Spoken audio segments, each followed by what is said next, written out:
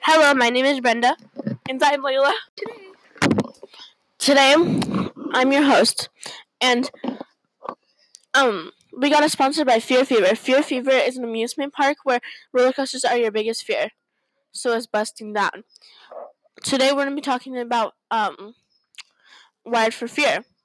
Brenda will be our special guest today, and she will be talking and giving her opinion on it. Brenda, what is your opinion? Which one, positives or negatives? Your choice. I'll go with negatives.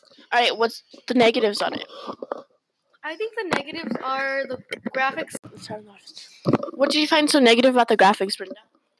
Well, the graphics look like they're fuzzy or a blur, like if they were like from 1982.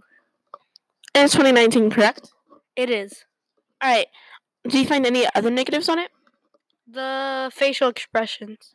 What do the facial expressions exactly look like? Okay, so the guy, he looks like he just saw a ghost, or his grandma just got ran over. And he only saw a stick, which he thought was a snake, right? Yes. So that's very overdramatic. I totally agree with you. Any positives on it? I really like the music, how it went calm to dramatic and then calm and then relieved. Uh-huh. Any other positives or negatives you'd like to mention in the podcast? I think that'd be it. All right. That's nice.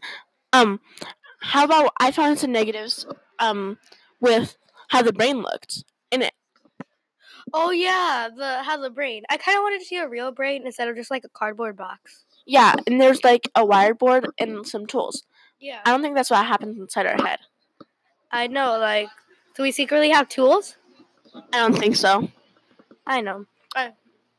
I believe you. But we could check. Got a hammer. Got an X-Acto knife? Let's skip this part. They also taught us that our blood pressure and our heart rate goes up, and I think that's all they really taught us, correct? Correct. All right, that's the end of the podcast. Thank you. Bye. See you later. Alligator.